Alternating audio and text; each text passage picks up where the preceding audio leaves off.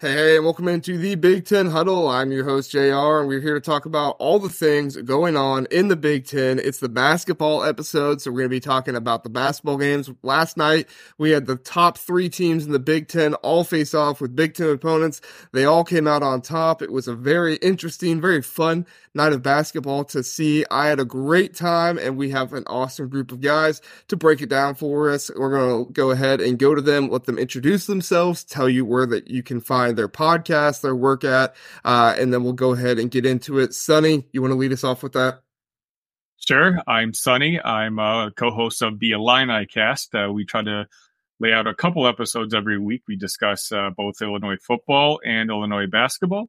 You can also find me at the Sonny V for my own personal sports takes. And I'm also launching a new channel called the Big Ten Show, which will be launching this week. So feel free to follow that on Twitter as well. We're just going to be throwing out a bunch of national championship content.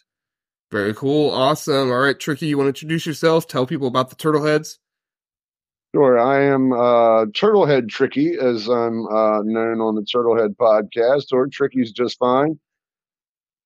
Oh, it's available on Apple and Spotify. We concentrate on University of Maryland sports, but we do get into pro basketball, baseball, football, college football, and even our local teams. So quite the mix of topics there with the Turtleheads. But tonight we'll just be talking about Maryland, of course, and how we're going to take over the Big Ten in the coming years. Very cool. Looking forward to hearing about it. Gabriel, go and introduce yourself. Tell people where they can find your work at. Yes, I'm new to this group here. Right now I'm writing a couple blog pieces for the Big Ten Banner, so please go check that out. The place to probably best see my work is still on my Twitter, GSTESPARZA. I should probably get a better handle, but that'll be for another day. But yeah, just happy to be here. Thanks for having me. For sure. Love to have you here. If you guys are watching on YouTube, please do like and subscribe. We appreciate that. And if you are listening on podcast, do send us a rating over there and check out Big Banter Sports, bigbantersports.com for all your Big Ten media needs. All right, let's go ahead and get into it. Our first recap is the Illinois and Northwestern game. Illinois really took it to 30-point victory for them. That's huge. In Illinois, they just looked like they were completely in rhythm in this one. Looked like a great game for them. Brad Underwood really had his guys humming. Just a very, very impressive win, especially against a team like Northwestern, who was able to take down Purdue earlier this year. For Illinois to do that by the substantial margin that they did, it was really, really cool to see for them. Sonny, I know you're fired up about this game. What are some of your thoughts? You know, it's been a rough week to 10 days for Illinois basketball off the court, but you know, with our last three games, we played two of our three biggest rivals. And, you know, Missouri game, we won by 24 points. The game was never really close. And we were riding pretty sky high at that point. Shortly thereafter, you know, the news about Shannon came out. And so Illini Nation is kind of looking around, trying to figure out, hey, how does the dynamic of this team change when your best player is gone? What we've essentially responded with two games where we're averaging 100 points a game. Fairleigh Dickinson, sure, we should have cleaned up anyway, but against Northwestern, we were only 5.5 point favorites. Obviously, Northwestern beat Purdue, as you mentioned earlier. And this game was never really close. It was 7-0 right off the bat for Illinois. Northwestern, you know, Boo Booey had 20 points, but that was basically it. I had a post-game pod about this game yesterday, and it was probably the shortest episode I've ever made because literally all I could say was everyone had a good game because everyone had a good game. Damask had 32 points, and I mean, this guy is, in my opinion, the best from 5 to 18 foot shooter in all of college basketball. He had 32 points and only one 3-pointer from those 32 points. You know, it's Coleman Hawkins right now. You know, I know he gets talked about on the show on occasion. He seems like he's fully healthy. And over the last 4 or 5 games, if he's playing the way he is, I think Illinois can compete with anybody in this conference. And, you know, all in all, it's a nice, we start off the Big Ten in a pretty tough stretch, you know, having Northwestern, who many pegged to finish I've seen as high as fourth, but for the most part, consistently in the top half. Friday night, of course, it's going to be Illinois against Purdue. And then we follow that game up with a Michigan State team that looks like it's turning things around. So, getting the first win, under your belt without your star player, it's nice and refreshing. But to have a 30-point win over your rival, we feel pretty good right now. Oh, for sure. Yeah, it was a great game to watch. The entire time I was watching that game, it just looked like Illinois was in some kind of rhythm. It looked like there was like music playing in the background or something, and they were just, they were in some kind of rhythm, dancing together, whatever you want to call it. And it was really, really fun to watch. And I've been critical of Illinois in a few ways earlier this year, but I tell you, I don't really think I can come away with anything super critical in that game. They were humming. They looked really, really nice. It was a great night for the home court advantage for them as well. I don't have anything bad to say about Illinois. I have plenty of bad things to say about Northwestern's defense. But at a certain point, it's like, maybe that's just because Illinois has that good of an offense. Gabriel, what were some of your thoughts on the Illinois Northwestern game? I mean, yeah, I don't think you could be too harsh on Northwestern. They just face a really good Illinois team that had an extra motivating factor. Let's just call it that for now. But for Northwestern, I still like this team. I think they're a scrappy team, and they're a dangerous team that can definitely beat anyone in the Big Ten on a given night. So just the fact that Illinois was able to show that level of dominance yesterday against what I still consider a good Northwestern team, I think that bodes well. And Northwestern, they have a couple of things that they need to clean up. One person I like watching players that come off the bench to see how they do. And Martinelli, he just does all the right things consistently all the time. And if he's able to step up and be a consistent contributor off the bench, look out for Northwestern. Yeah, for sure. Speaking about guys coming off the bench, Luke Goody, he started off the bench earlier this season. Now he's in the starting lineup, and it was a really good performance from him, especially early on in the game. So that was obviously positive for Illinois fans to see. We'll talk a little bit later about filling those starter roles with Terrence Shannon Jr. out. But before we get to that, I do want to hear our man Tricky's thoughts on the Northwestern Illinois game. Well, you both, you and Sonny, JR, mentioned just the fluidity of the offense there with Illinois, and that's something I'm very envious of after watching the first third of the season with Maryland. We have a problem with finding our place on the court, both on offense and defense. So to see a team like Illinois, who, regardless of who they put out there, each player knew their role and played it perfectly within what seems to be a very good offensive system. And it helps out on defense. They're not a bad defensive team, but much of it is set up by their offense. And you mentioned Domas only taking 1 3-pointer. You went 10 of 18 from 3-point line, did your Illini, Sonny. And that's another thing that I'm envious of. And if you listen to the little get-together I had with the guys from Purdue before our game, I mentioned that about our club, that when we can't make the three, we just keep shooting it. Where in your case, Sonny, your guy takes a few steps in, hits the 15, 18-foot jumper. We don't attempt shots from in there. It's either in the paint or from behind the arc. And it shows the weakness on our team. And I would much rather be playing in a system like what Illinois is doing right now. And they look really formidable. I mean, if they can get that many contributions by that many players and everybody playing selfless, they look tough to beat. And I can't wait to see them play Purdue myself. You can take a guess as to who I'll be rooting for in that matchup. I was going to say, I feel like you're going to be an Illini fan Friday night, right, Tricky? Oh, always have been. Yes. We are the number one Illini supporting podcast in the state of Maryland over there at the Turtlehead, at least whenever playing Purdue. That's a new award we can give you. The number one Illini supported podcast in Maryland. I like it. I like it. Yeah, stay tuned for the testes. That may be a category. There we go. Now, obviously, Sonny, you had some issues with the past couple podcasts we've had on here. I've had some of my my good guests on, but you felt like there was not enough recognition for Brad Underwood and for the Illini team. And I got to be honest, after some of the stuff that's been going on with this Northwestern game and the other two games, I think you got some room to talk. So it's my turn to give you the floor and tell us why we have been so wrong lately on your Fighting Illini. Now, JR, take this as a compliment. I tune into Big Ten Huddle as often as I can, so I just happen to always, keep an ear out for the Illini takes, and it just so happens I tend to disagree with every single one on the show. So that's why I had to speak up at one point.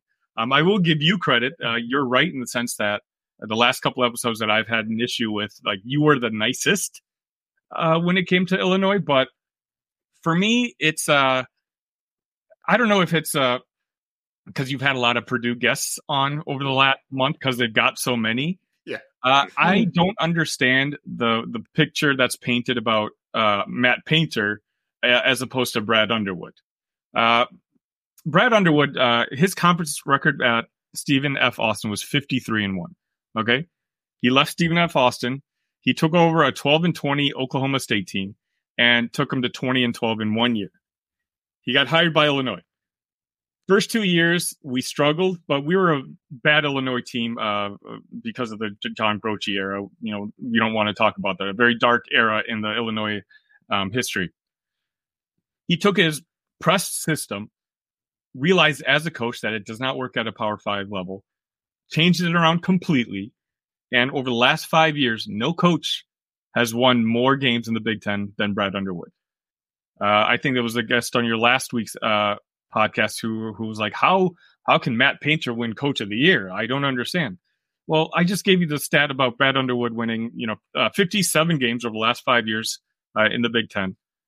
He's won a conference tournament. He's won the conference title. He's never won the conference Coach of the Year. Early on, he built his teams around guards. We had the Io and Trent Frazier. Then Io graduated, and we switched to building our team from the inside out with Kofi. These are all adjustments that this guy was making. And I know the cultural stuff was kind of brought up lately, and to me, it really doesn't make sense because if you look back, the only team that really has had cultural issues in his tenure at Illinois was last year's team. Last year's team, 2 years ago, we had the top-ranked recruiting class in the Big Ten, and it was top, I think, 6 or 7 in the country. It had a couple former 5 stars, a couple 4 stars. And last year, it didn't work out because you kind of see what kind of baggage comes with those 4 and 5 stars.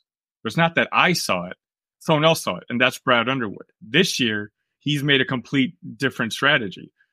He's brought in guys like Justin Harmon from Utah Valley, Marcus Damask from Southern Illinois.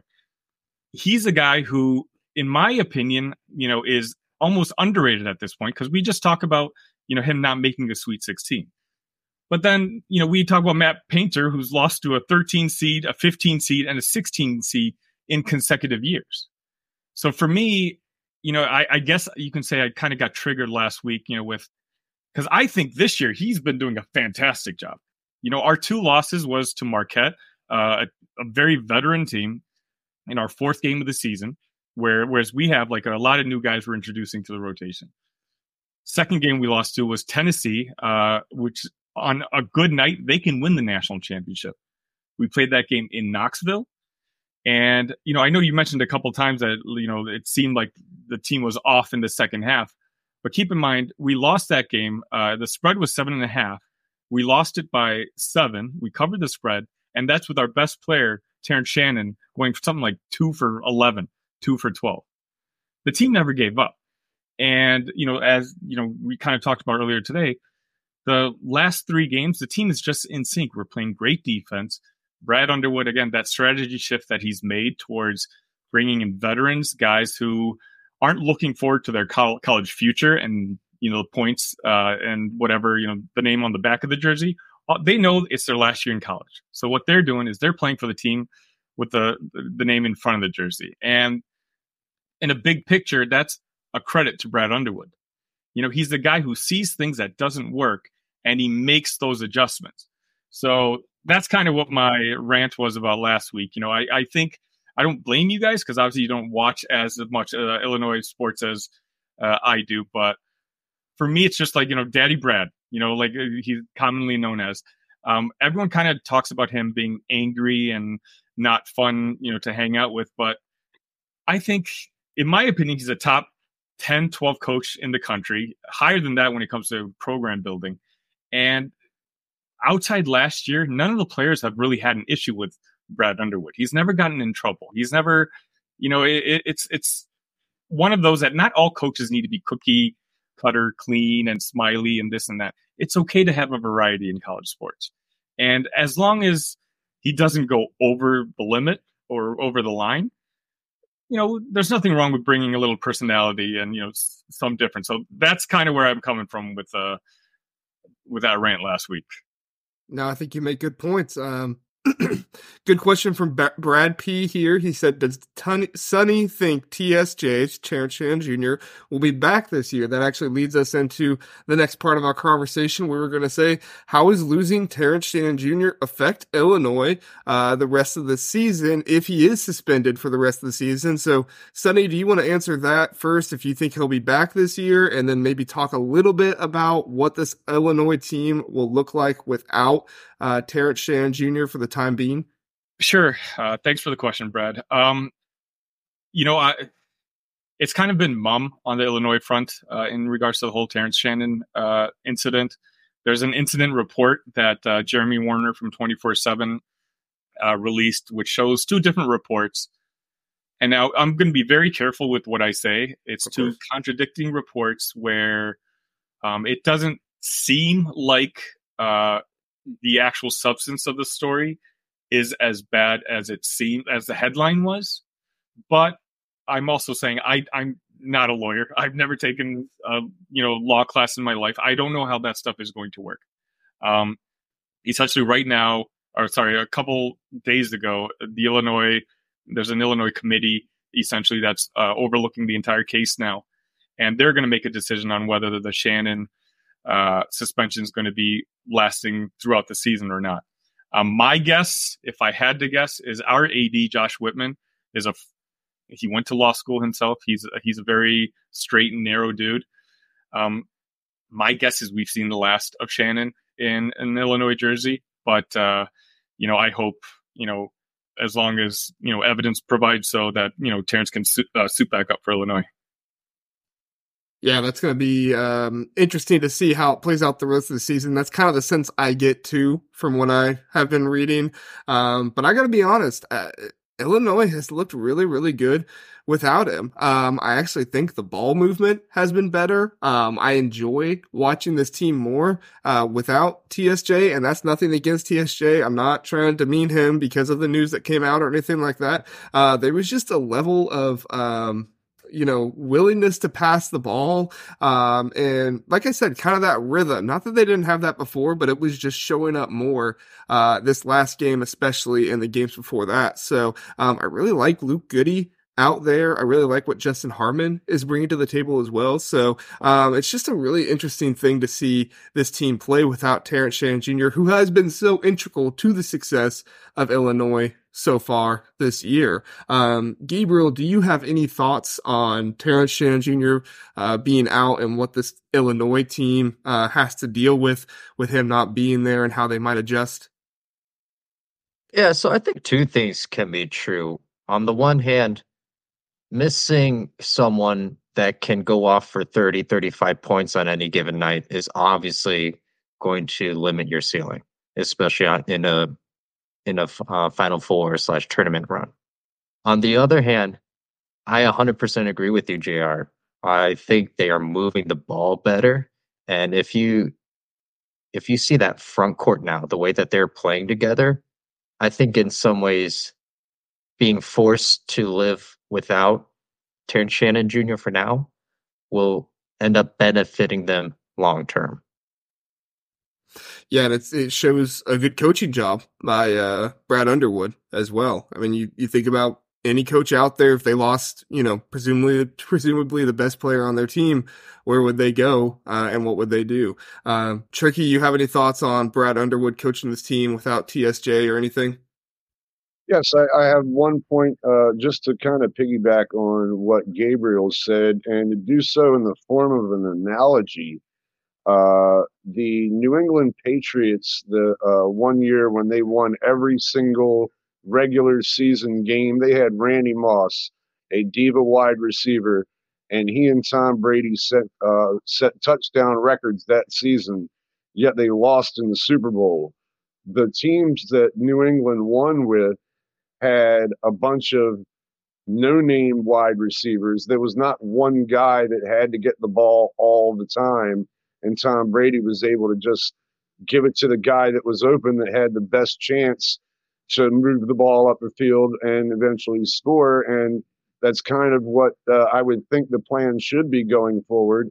I agree that I don't believe we will see Shannon play anymore. I think the court of public opinion will be harder on him than the actual judicial system, just not knowing any of the facts. But I think it may be a benefit, considering how they looked anyway. If we can judge based on one game without, so far so good. And I really like Illinois' chances coming in, probably losing to Maryland in the Big Ten tournament, I would think. But they're going to win on Friday, right? What's that? I said they're going to win on Friday, though, right? Oh, of course. Of course. You soften them up. I mean, how many good games can they have, West L? And you have your example right there on how to beat them. They, unlike Illinois, are a one-man team. Now, they showed some versatility last night against Maryland because we were dumb enough to double team him every time he got the ball. When I talked to Dylan and Frank, I said, we leave Edey alone, let him get his points, and don't let the other guys get shots off, we have a chance. Instead, we doubled every time, and the other guys went off. But if you can somehow knock him out of the game and they don't have that advantage of that inside-outside game, I really do like Illinois' chances. For one, I think they're too quick for Purdue. And I think you probably saw Purdue's best game last night, and they're probably gassed anyway. It's not easy playing at College Park, and you're welcome from the Terrapins and the Turtleheads for softening up those Cornfield Sailors. Illinois by 28. Hey, nothing against cornfields now. Nothing against cornfield. Resident Husker here. No, that's fine. It's not actually an insult, and I had to explain that to my boiler buddies. Of course, I always do my research when I start throwing jabs around, especially on our Slack platform. But that was an early nickname of the athletic program of Purdue University back in like 1897 or something.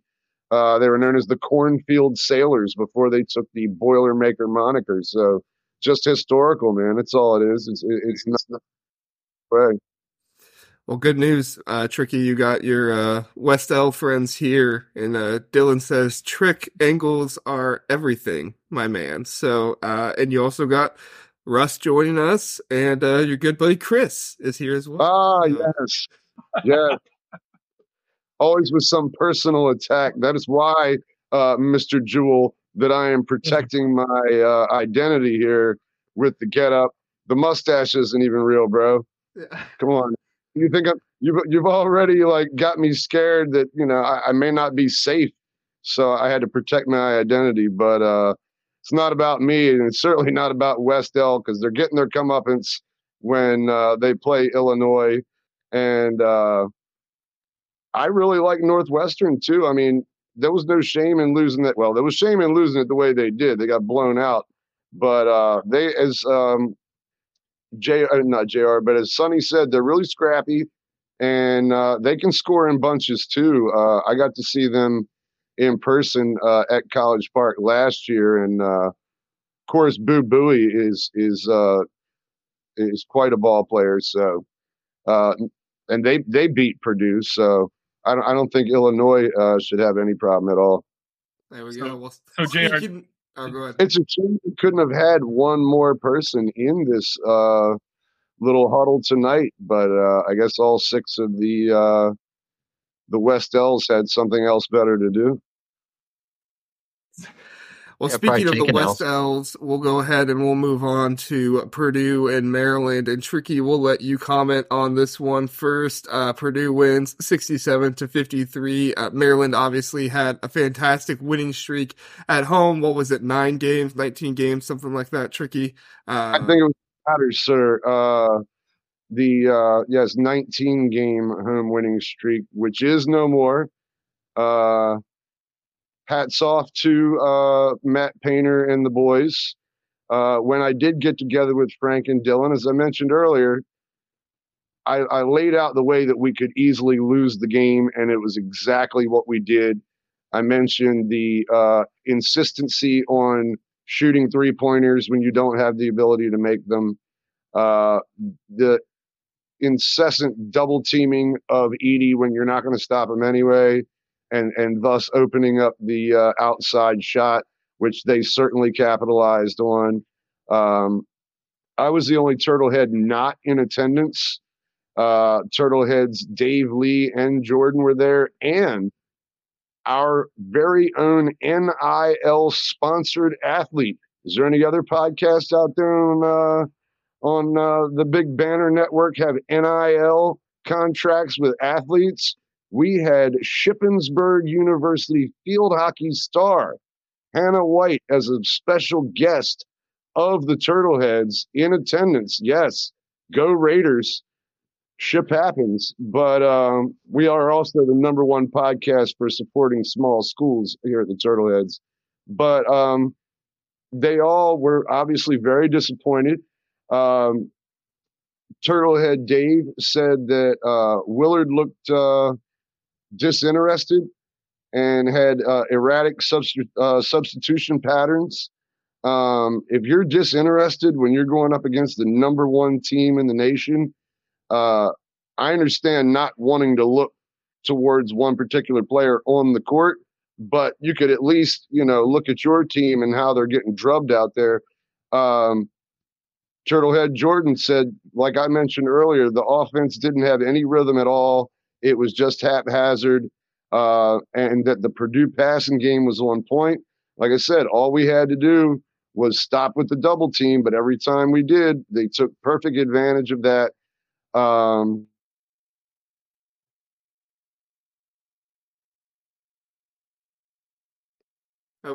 Unfortunately, Jordan believes that Mark Turgeon tendencies.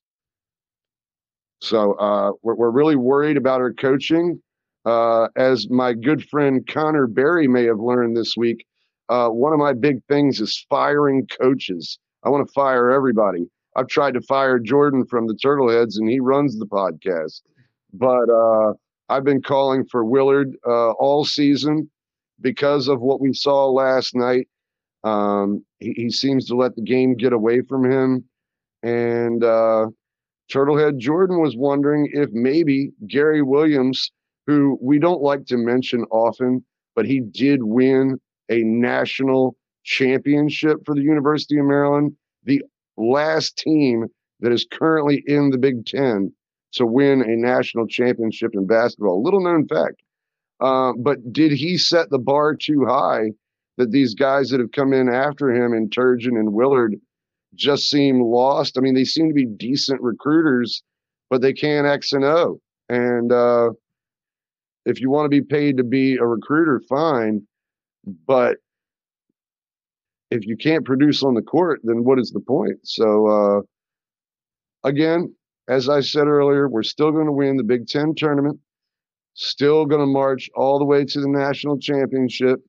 But in order to do so, we're going to have to learn from our loss last night and talk about being a one-man show. We put it all on Jameer's back, while Juju was so concerned with defending Edie that he never even scored, barely showed up in the stat line.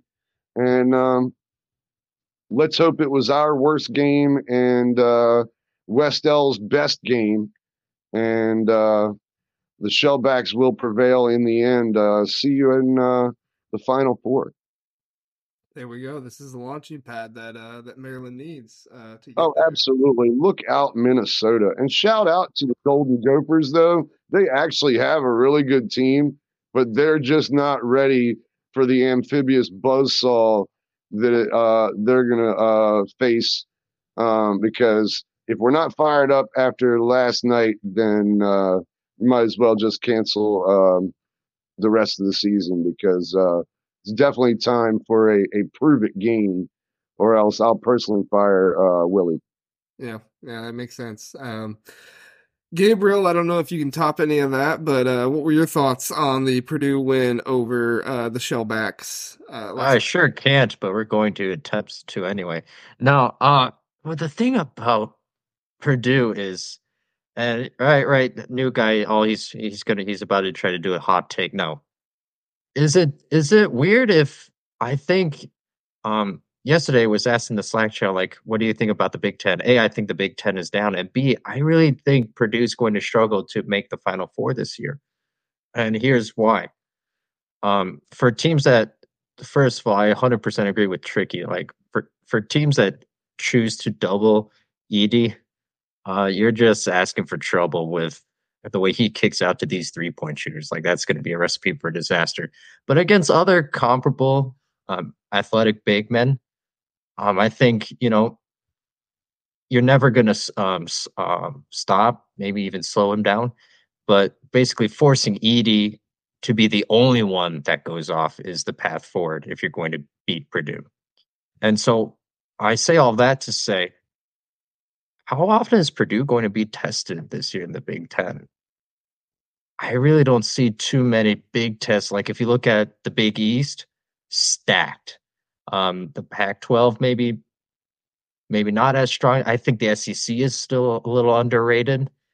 And the ACC, maybe not as strong as past years, but still, I think overall those teams are being battle tested at a higher level more consistently than what we're seeing in the Big Ten, where the Big Ten is, we have Purdue and then a bunch of, well, are you good? And so I think that's what will kind of make it a little more difficult for Purdue in the long run. Yeah, it's going to be interesting to see what Purdue can do. Oh, go ahead, Tricky. Sorry, JR, but I just had a rebuttal for Gabriel's final statement. I know that you're new here, but you just said it's Purdue, and is anybody else any good? In the box to my left is a man that probably would argue there's at least one other decent team in the Big Ten. Really, there's only one bad team, and that's Michigan, and everybody knows it. And Juwan Howard should be fired.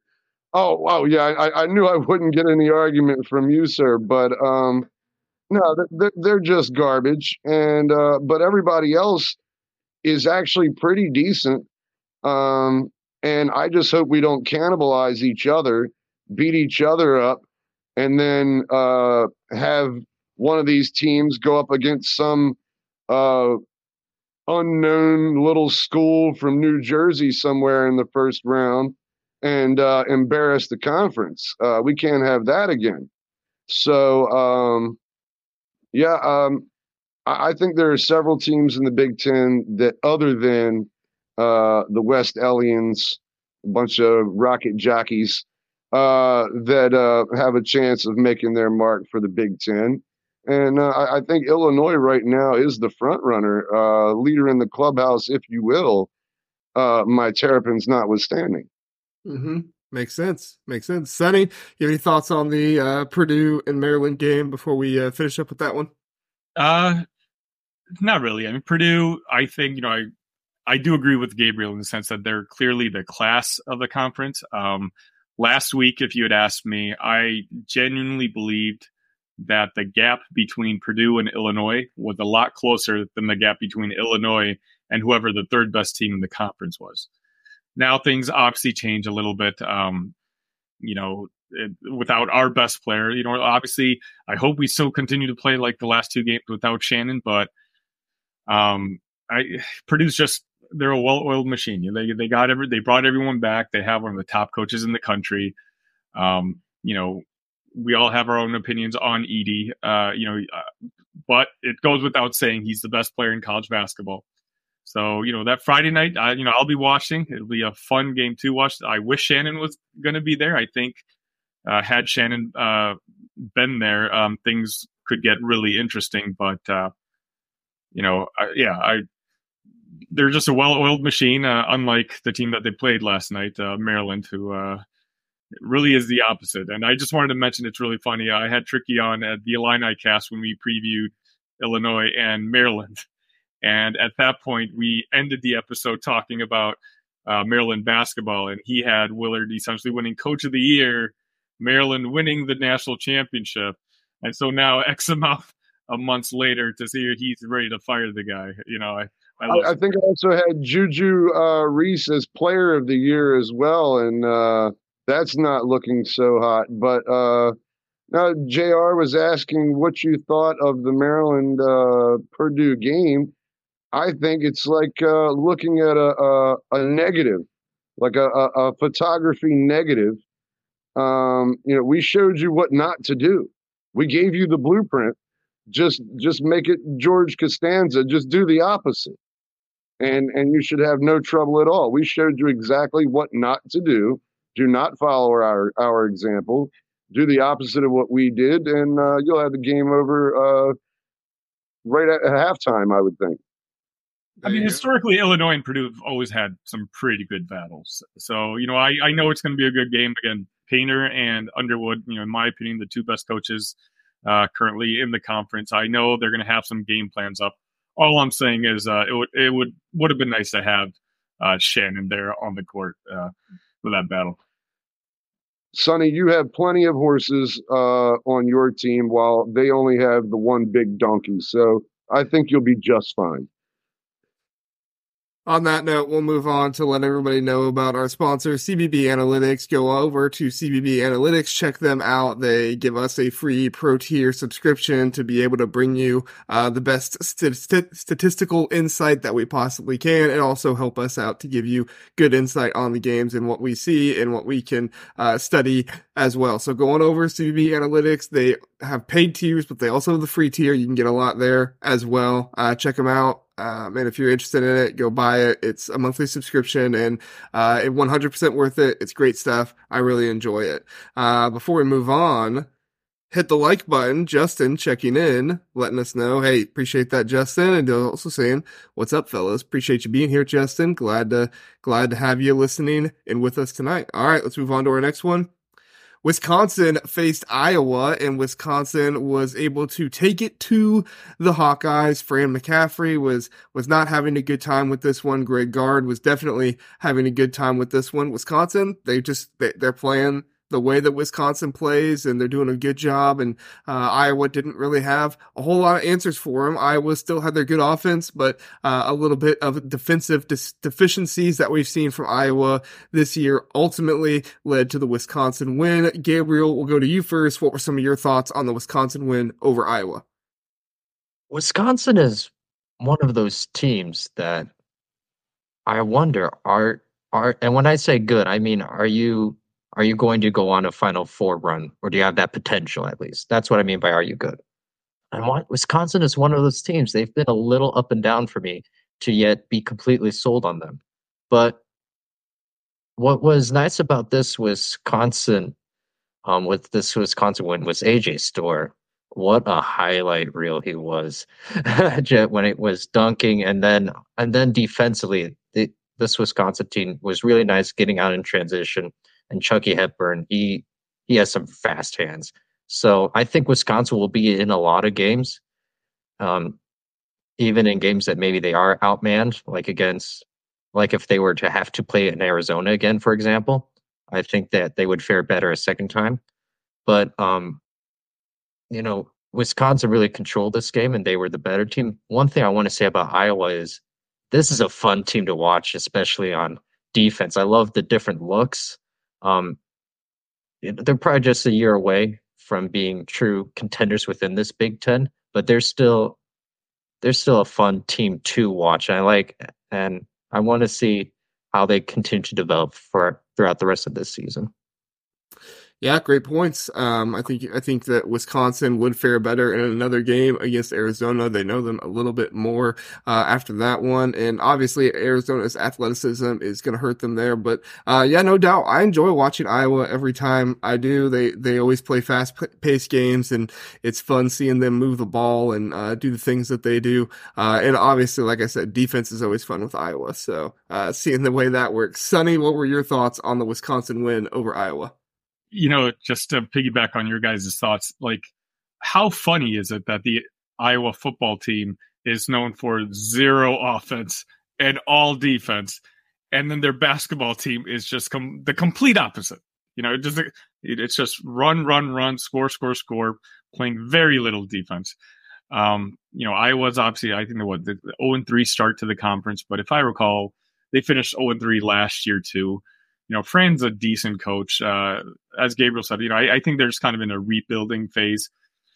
Wisconsin's doing what Wisconsin does. They got one of the better coaches in the conference. AJ Storr, essentially he's going to be battling Marcus Damask for, best newcomer of the year in the conference. He's an interesting name for Illinois. He's a guy who we'd been targeting a couple years back. So, it's nice to see him doing well. And, his emergence this year is kind of what's elevated Wisconsin from a middle pack Big Ten team to one that's going to be, contending for the top couple seeds in the tournament. Yeah, for sure. I think AJ Storr was one of the best additions to this Wisconsin team to bring them to what they are today. And obviously, like I've talked about before, Chucky Hepburn being able to do what he's meant to do on this offense and for this team, that's huge as well. So we're really seeing a Wisconsin team that has been, what they needed to be in order to play basketball well together, and you don't really see some of the hiccups that you've seen with the injuries because guys are staying healthy, and it's a good thing to see for Wisconsin. Tricky, do you have any thoughts on the Wisconsin win over Iowa? Yeah, just a few. One, the fact that Wisconsin had 4 guys with at least 14 points. 9 of the 10 players that they mixed in ended up with at least 4 or 5 points. So they're obviously deep. I thought their offense was great because normally I'm expecting more of a black and blue type performance from Wisconsin. But Iowa, they have a nepotism problem there in Iowa City. Kirk Ferentz took way too long to fire his punk son. And now, Fran's got Patty out there 26 minutes and he puts up 5 points. But it's okay because that is the most complacent bunch of people I've ever seen. Good is good enough for Iowa. They've never won anything other than wrestling titles. And so, they're not going to get their singlet in a bunch if their basketball team really doesn't amount to much, or if their football team gets blown out in a bowl game. It's a shame because they do have some decent players. Freeman played his heart out, but I expect nothing from Iowa. It's a heartless bunch, and they should fire their head football and basketball coach, in my opinion. I was going to say, Tricky, you just have the prime opportunity to fire a bunch of people in the conference tonight. Not even your own Maryland coaches, but, other guys throughout the conference too. So if you have any more thoughts on guys to fire, please do let us know. No, your seat should be getting warm, sir, as the host of this huddle. All right, I'll keep that in mind. All right, I'll do my best to improve and make sure I don't lose my seat anytime soon. Yeah. Yeah. Ohio State played Rutgers earlier tonight, and the Buckeyes won 76-72. Ohio State, they got themselves out to a pretty good lead. I think it was around 15 points. I don't remember exactly what the lead was, but they did what they did against Penn State about a month ago, and they started to let it up. I am disgusted that they allowed Rutgers to score over 70 points. Rutgers is probably the worst offensive team in the Big Ten, well, the worst I've seen in the Big Ten, and to allow them to score 70 points, I was having, memories of when they were letting UCLA score a bunch of points, even though UCLA is not that great of an offensive team. So, I think Chris Holtman's kind of getting himself into a bit of a situation here that he's gotten himself into where he loves his offense and he has good offensive players. Bruce Thornton is very good. Roddy Gale is very good. Jamison Battle went crazy with the 3-pointers. I think he hit like his first 4 or something like that. I don't have the exact stats on it, but they had a very good offensive performance. But what it comes down to is, can the Buckeyes play defense? And they were able to there for a while, but 10 minutes left in the game. Rutgers went on their runs and they were able to score points at a high enough clip. Now, thankfully, the Buckeyes were able to get some offense to keep helping them pull away. But if we're going to see this Ohio State team do anything in the Big Ten and in the national tournament, we're going to have to see some defense. And unfortunately, this game was just not one that showcased that. Sonny, did you have any thoughts on the Ohio State win over Rutgers tonight?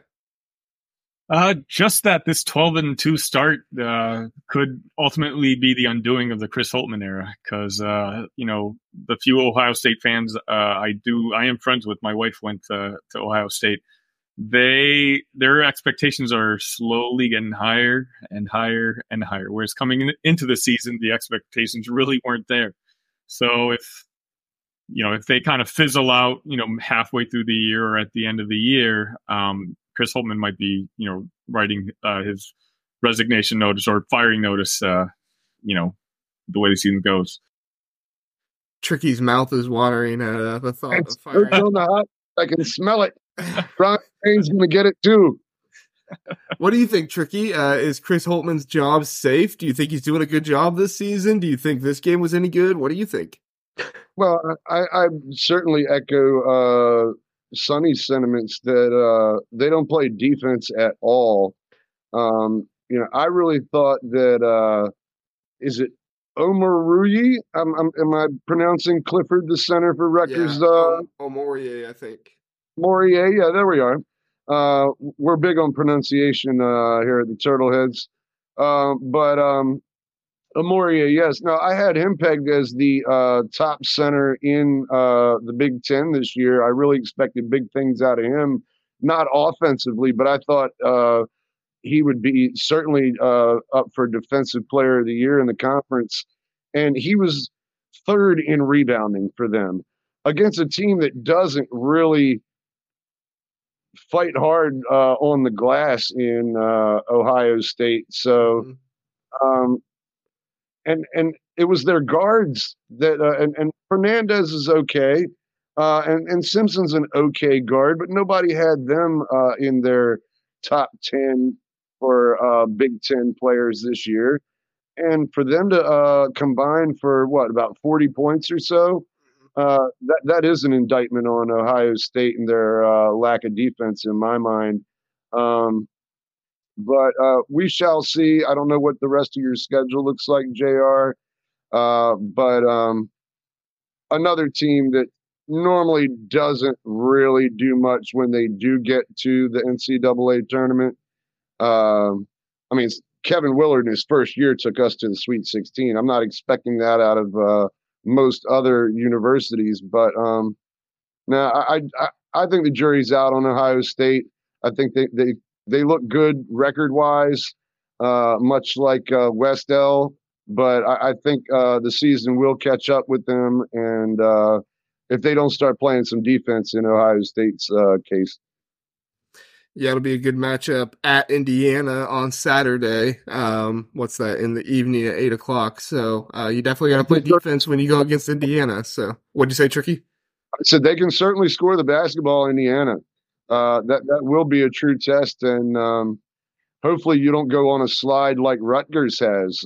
Again, a team I thought would look better than they have so far, but they need to stop the slide fast, or maybe I'll take a trip up there and whack their head coach.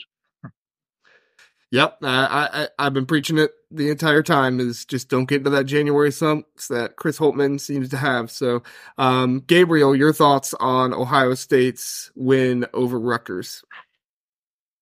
Yeah, we're in the beginning of Big Ten, of the Big Ten, run of play, and we're about to see who's for real and whose resume is kind of lying to us right now.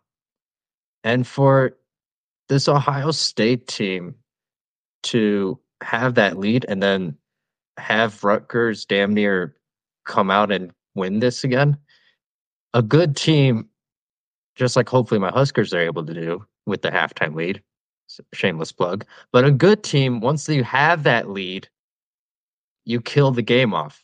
You keep control of it. And you get it to the point where, we see the bench cleared.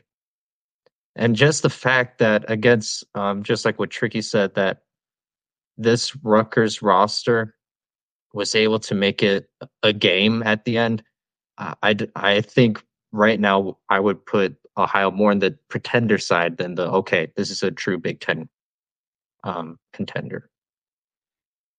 I can't say I disagree. Like I said, I need to see the defense in order to believe that, and I need to see the defense late in games in order to believe that they're going to be something special. Many people are projecting them in the top 4, get that two game bye in the Big Ten tournament, but I'm a little skeptical of that because I got to see the defense and I got to see them close out games. So we got a comment. Lax Dim said Illinois versus Purdue thoughts for Friday. We kind of gave some of those earlier. We're not going to do like a full-fledged preview on that, but we kind of gave some thoughts earlier in the episode when we talked about the Purdue or the Illinois win, and then we talked about Terrence Shannon Jr. and the Purdue win. Tricky had a nice segment on that, so he gave you all of his thoughts. So go back and listen to that, and there's a little bit sprinkled in there. All right, guys, let's move on to a preview of Penn State and Michigan State. Michigan State is favored by 13 points in this one, over under of 144. This game is at Michigan State, so it's going to be a hard one for Penn State to go into the Breslin Center. Michigan State's been hot lately, but obviously they've not had the start to the season that they've wanted to have. Sonny, do you have any thoughts going into the Michigan State-Penn State game? Just that I'll be paying attention. We just talked about whether a team is a contender or a pretender. The way the Michigan State Spartans started the season, I think, JR, last time I was on with you, you made the declaration that you didn't think that they'd make the NCAA tournings.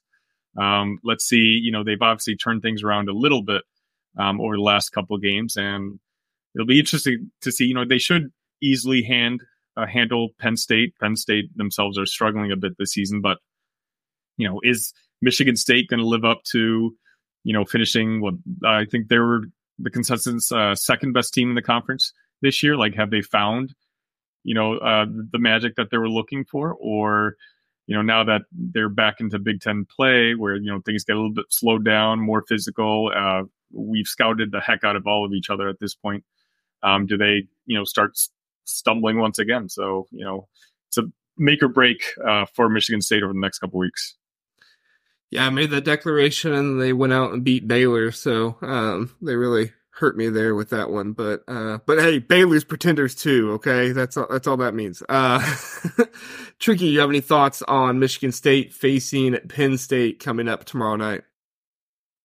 Well, Penn State, I don't know what to think of them. I know they don't concentrate much on their basketball. They're primarily a football school.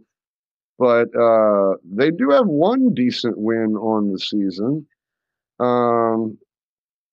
Back on December 9th. But other than that, they really went on the schneid, lost to Georgia Tech. Then, we beat them. But they've lost to Texas A&M and Bucknell. So I really don't know about Penn State. I like what Michigan State's doing because they seem to be just scraping their way by. They don't really impress me much, but they play hard every single game. I can't say that about Penn State. Sometimes I don't see the effort out of them because I don't think they're expected to do much. Now, every now and then, like I said, that one early December game, they decided to play with a little bit of gusto. But no, I like Michigan State in that one, and I would never count Tom Izzo out as far as getting a team into the tournament and maybe even upsetting a few people, regardless of what his regular season record is. And I also know that the tournament committee will make sure he gets in if it's close. So, no, I think Michigan State is going to have quite the January and build their resume for March. So definitely looking for them to handle Penn State. But I think you said the over under was 144. Yep. I think I might go with the under on that one. I think it might just be a little more of a defensive matchup or a bad offensive performance by both teams. Now, Tricky, you and the Turtleheads are known for your bets that you guys place with one another. Of course, I don't get in. I don't get in on the bets very often because I'm just the Big Ten huddle. So, are you willing to wager here about Michigan State making it to the NCAA tournament or not? What did you have in mind, sir? I don't know. What do you guys normally wager when you do your bets? Well, normally when we do our bets, it's to get to know the other podcast. It's actually fun when we have to pay up because we do pay up. I can confirm. Shout out to Alec at the Rutgers podcast.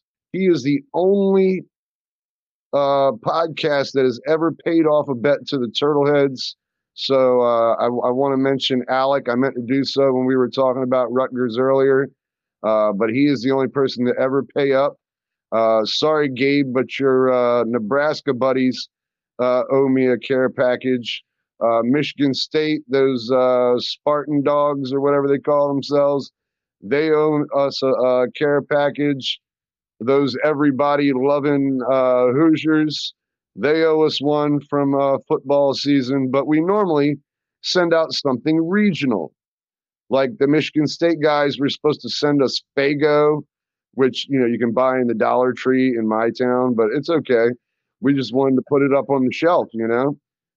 And we send Old Bay seasoning, National Bohemian beer for those that can drink. I had to pay a bet off to someone from the Northwestern podcast who was under 21, so we skipped the beer.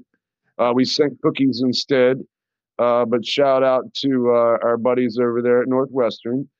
But yeah, it's normally something regional, but that's when it's a head-to-head matchup. If we were betting Maryland versus Ohio State, then I'd want you to send us a poisonous nut, and then we'd send you a National Bohemian beer, which is pretty much poison itself.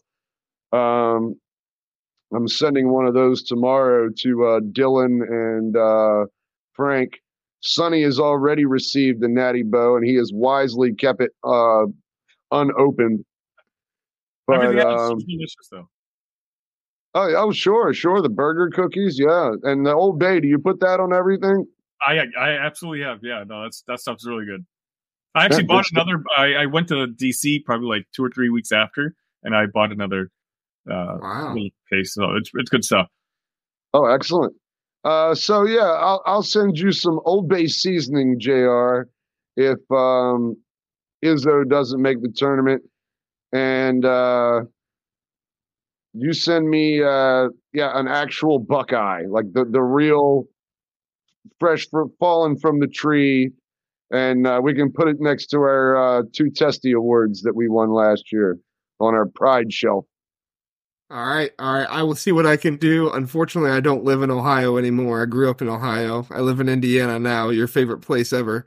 So I'll do my best, but my family's still in Ohio, so I'll get them to send it to me, and then I'll send it to you. How about that?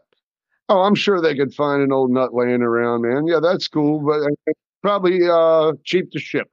Yeah, yeah. Like so it may take a little bit longer if I lose, but all right, I'll get myself in the wagering game with Tricky. I feel like I'm more part of the big banter now that I've done that. So we'll make that a bet.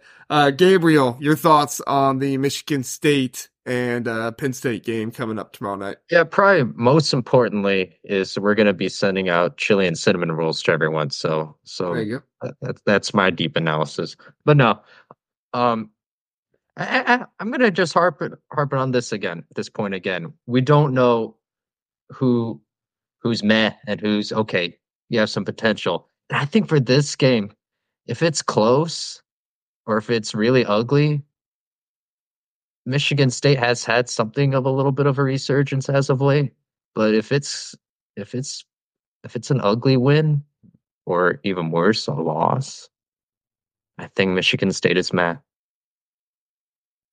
Well, I'll be rooting for that, so that way I win my bet with Tricky. So, sorry, Michigan State. I have interest now on my rooting interest. So, all right. Well, let's go to our final game. We're gonna preview Michigan and I have Penn State there. That's Minnesota. My bad. Michigan and Minnesota are facing off. Michigan is favored by 6.5 over Minnesota. If you don't know what's going on, the rumor right now is that star point guard for Michigan, Doug McDaniel, might be suspended soon for his grades, not meeting the grade limit or whatever it's called. I don't know why I can't think of it right now. The name of it, being ineligible because of his grades. I've been told that's not going to happen until the 9th, so he is supposed to play in this game. But it's, Michigan apparently is working very, very hard to get him eligible. So we'll see what happens with that moving forward. But Gabriel, do you have any thoughts on the Wolverines versus the Golden Gophers tomorrow night?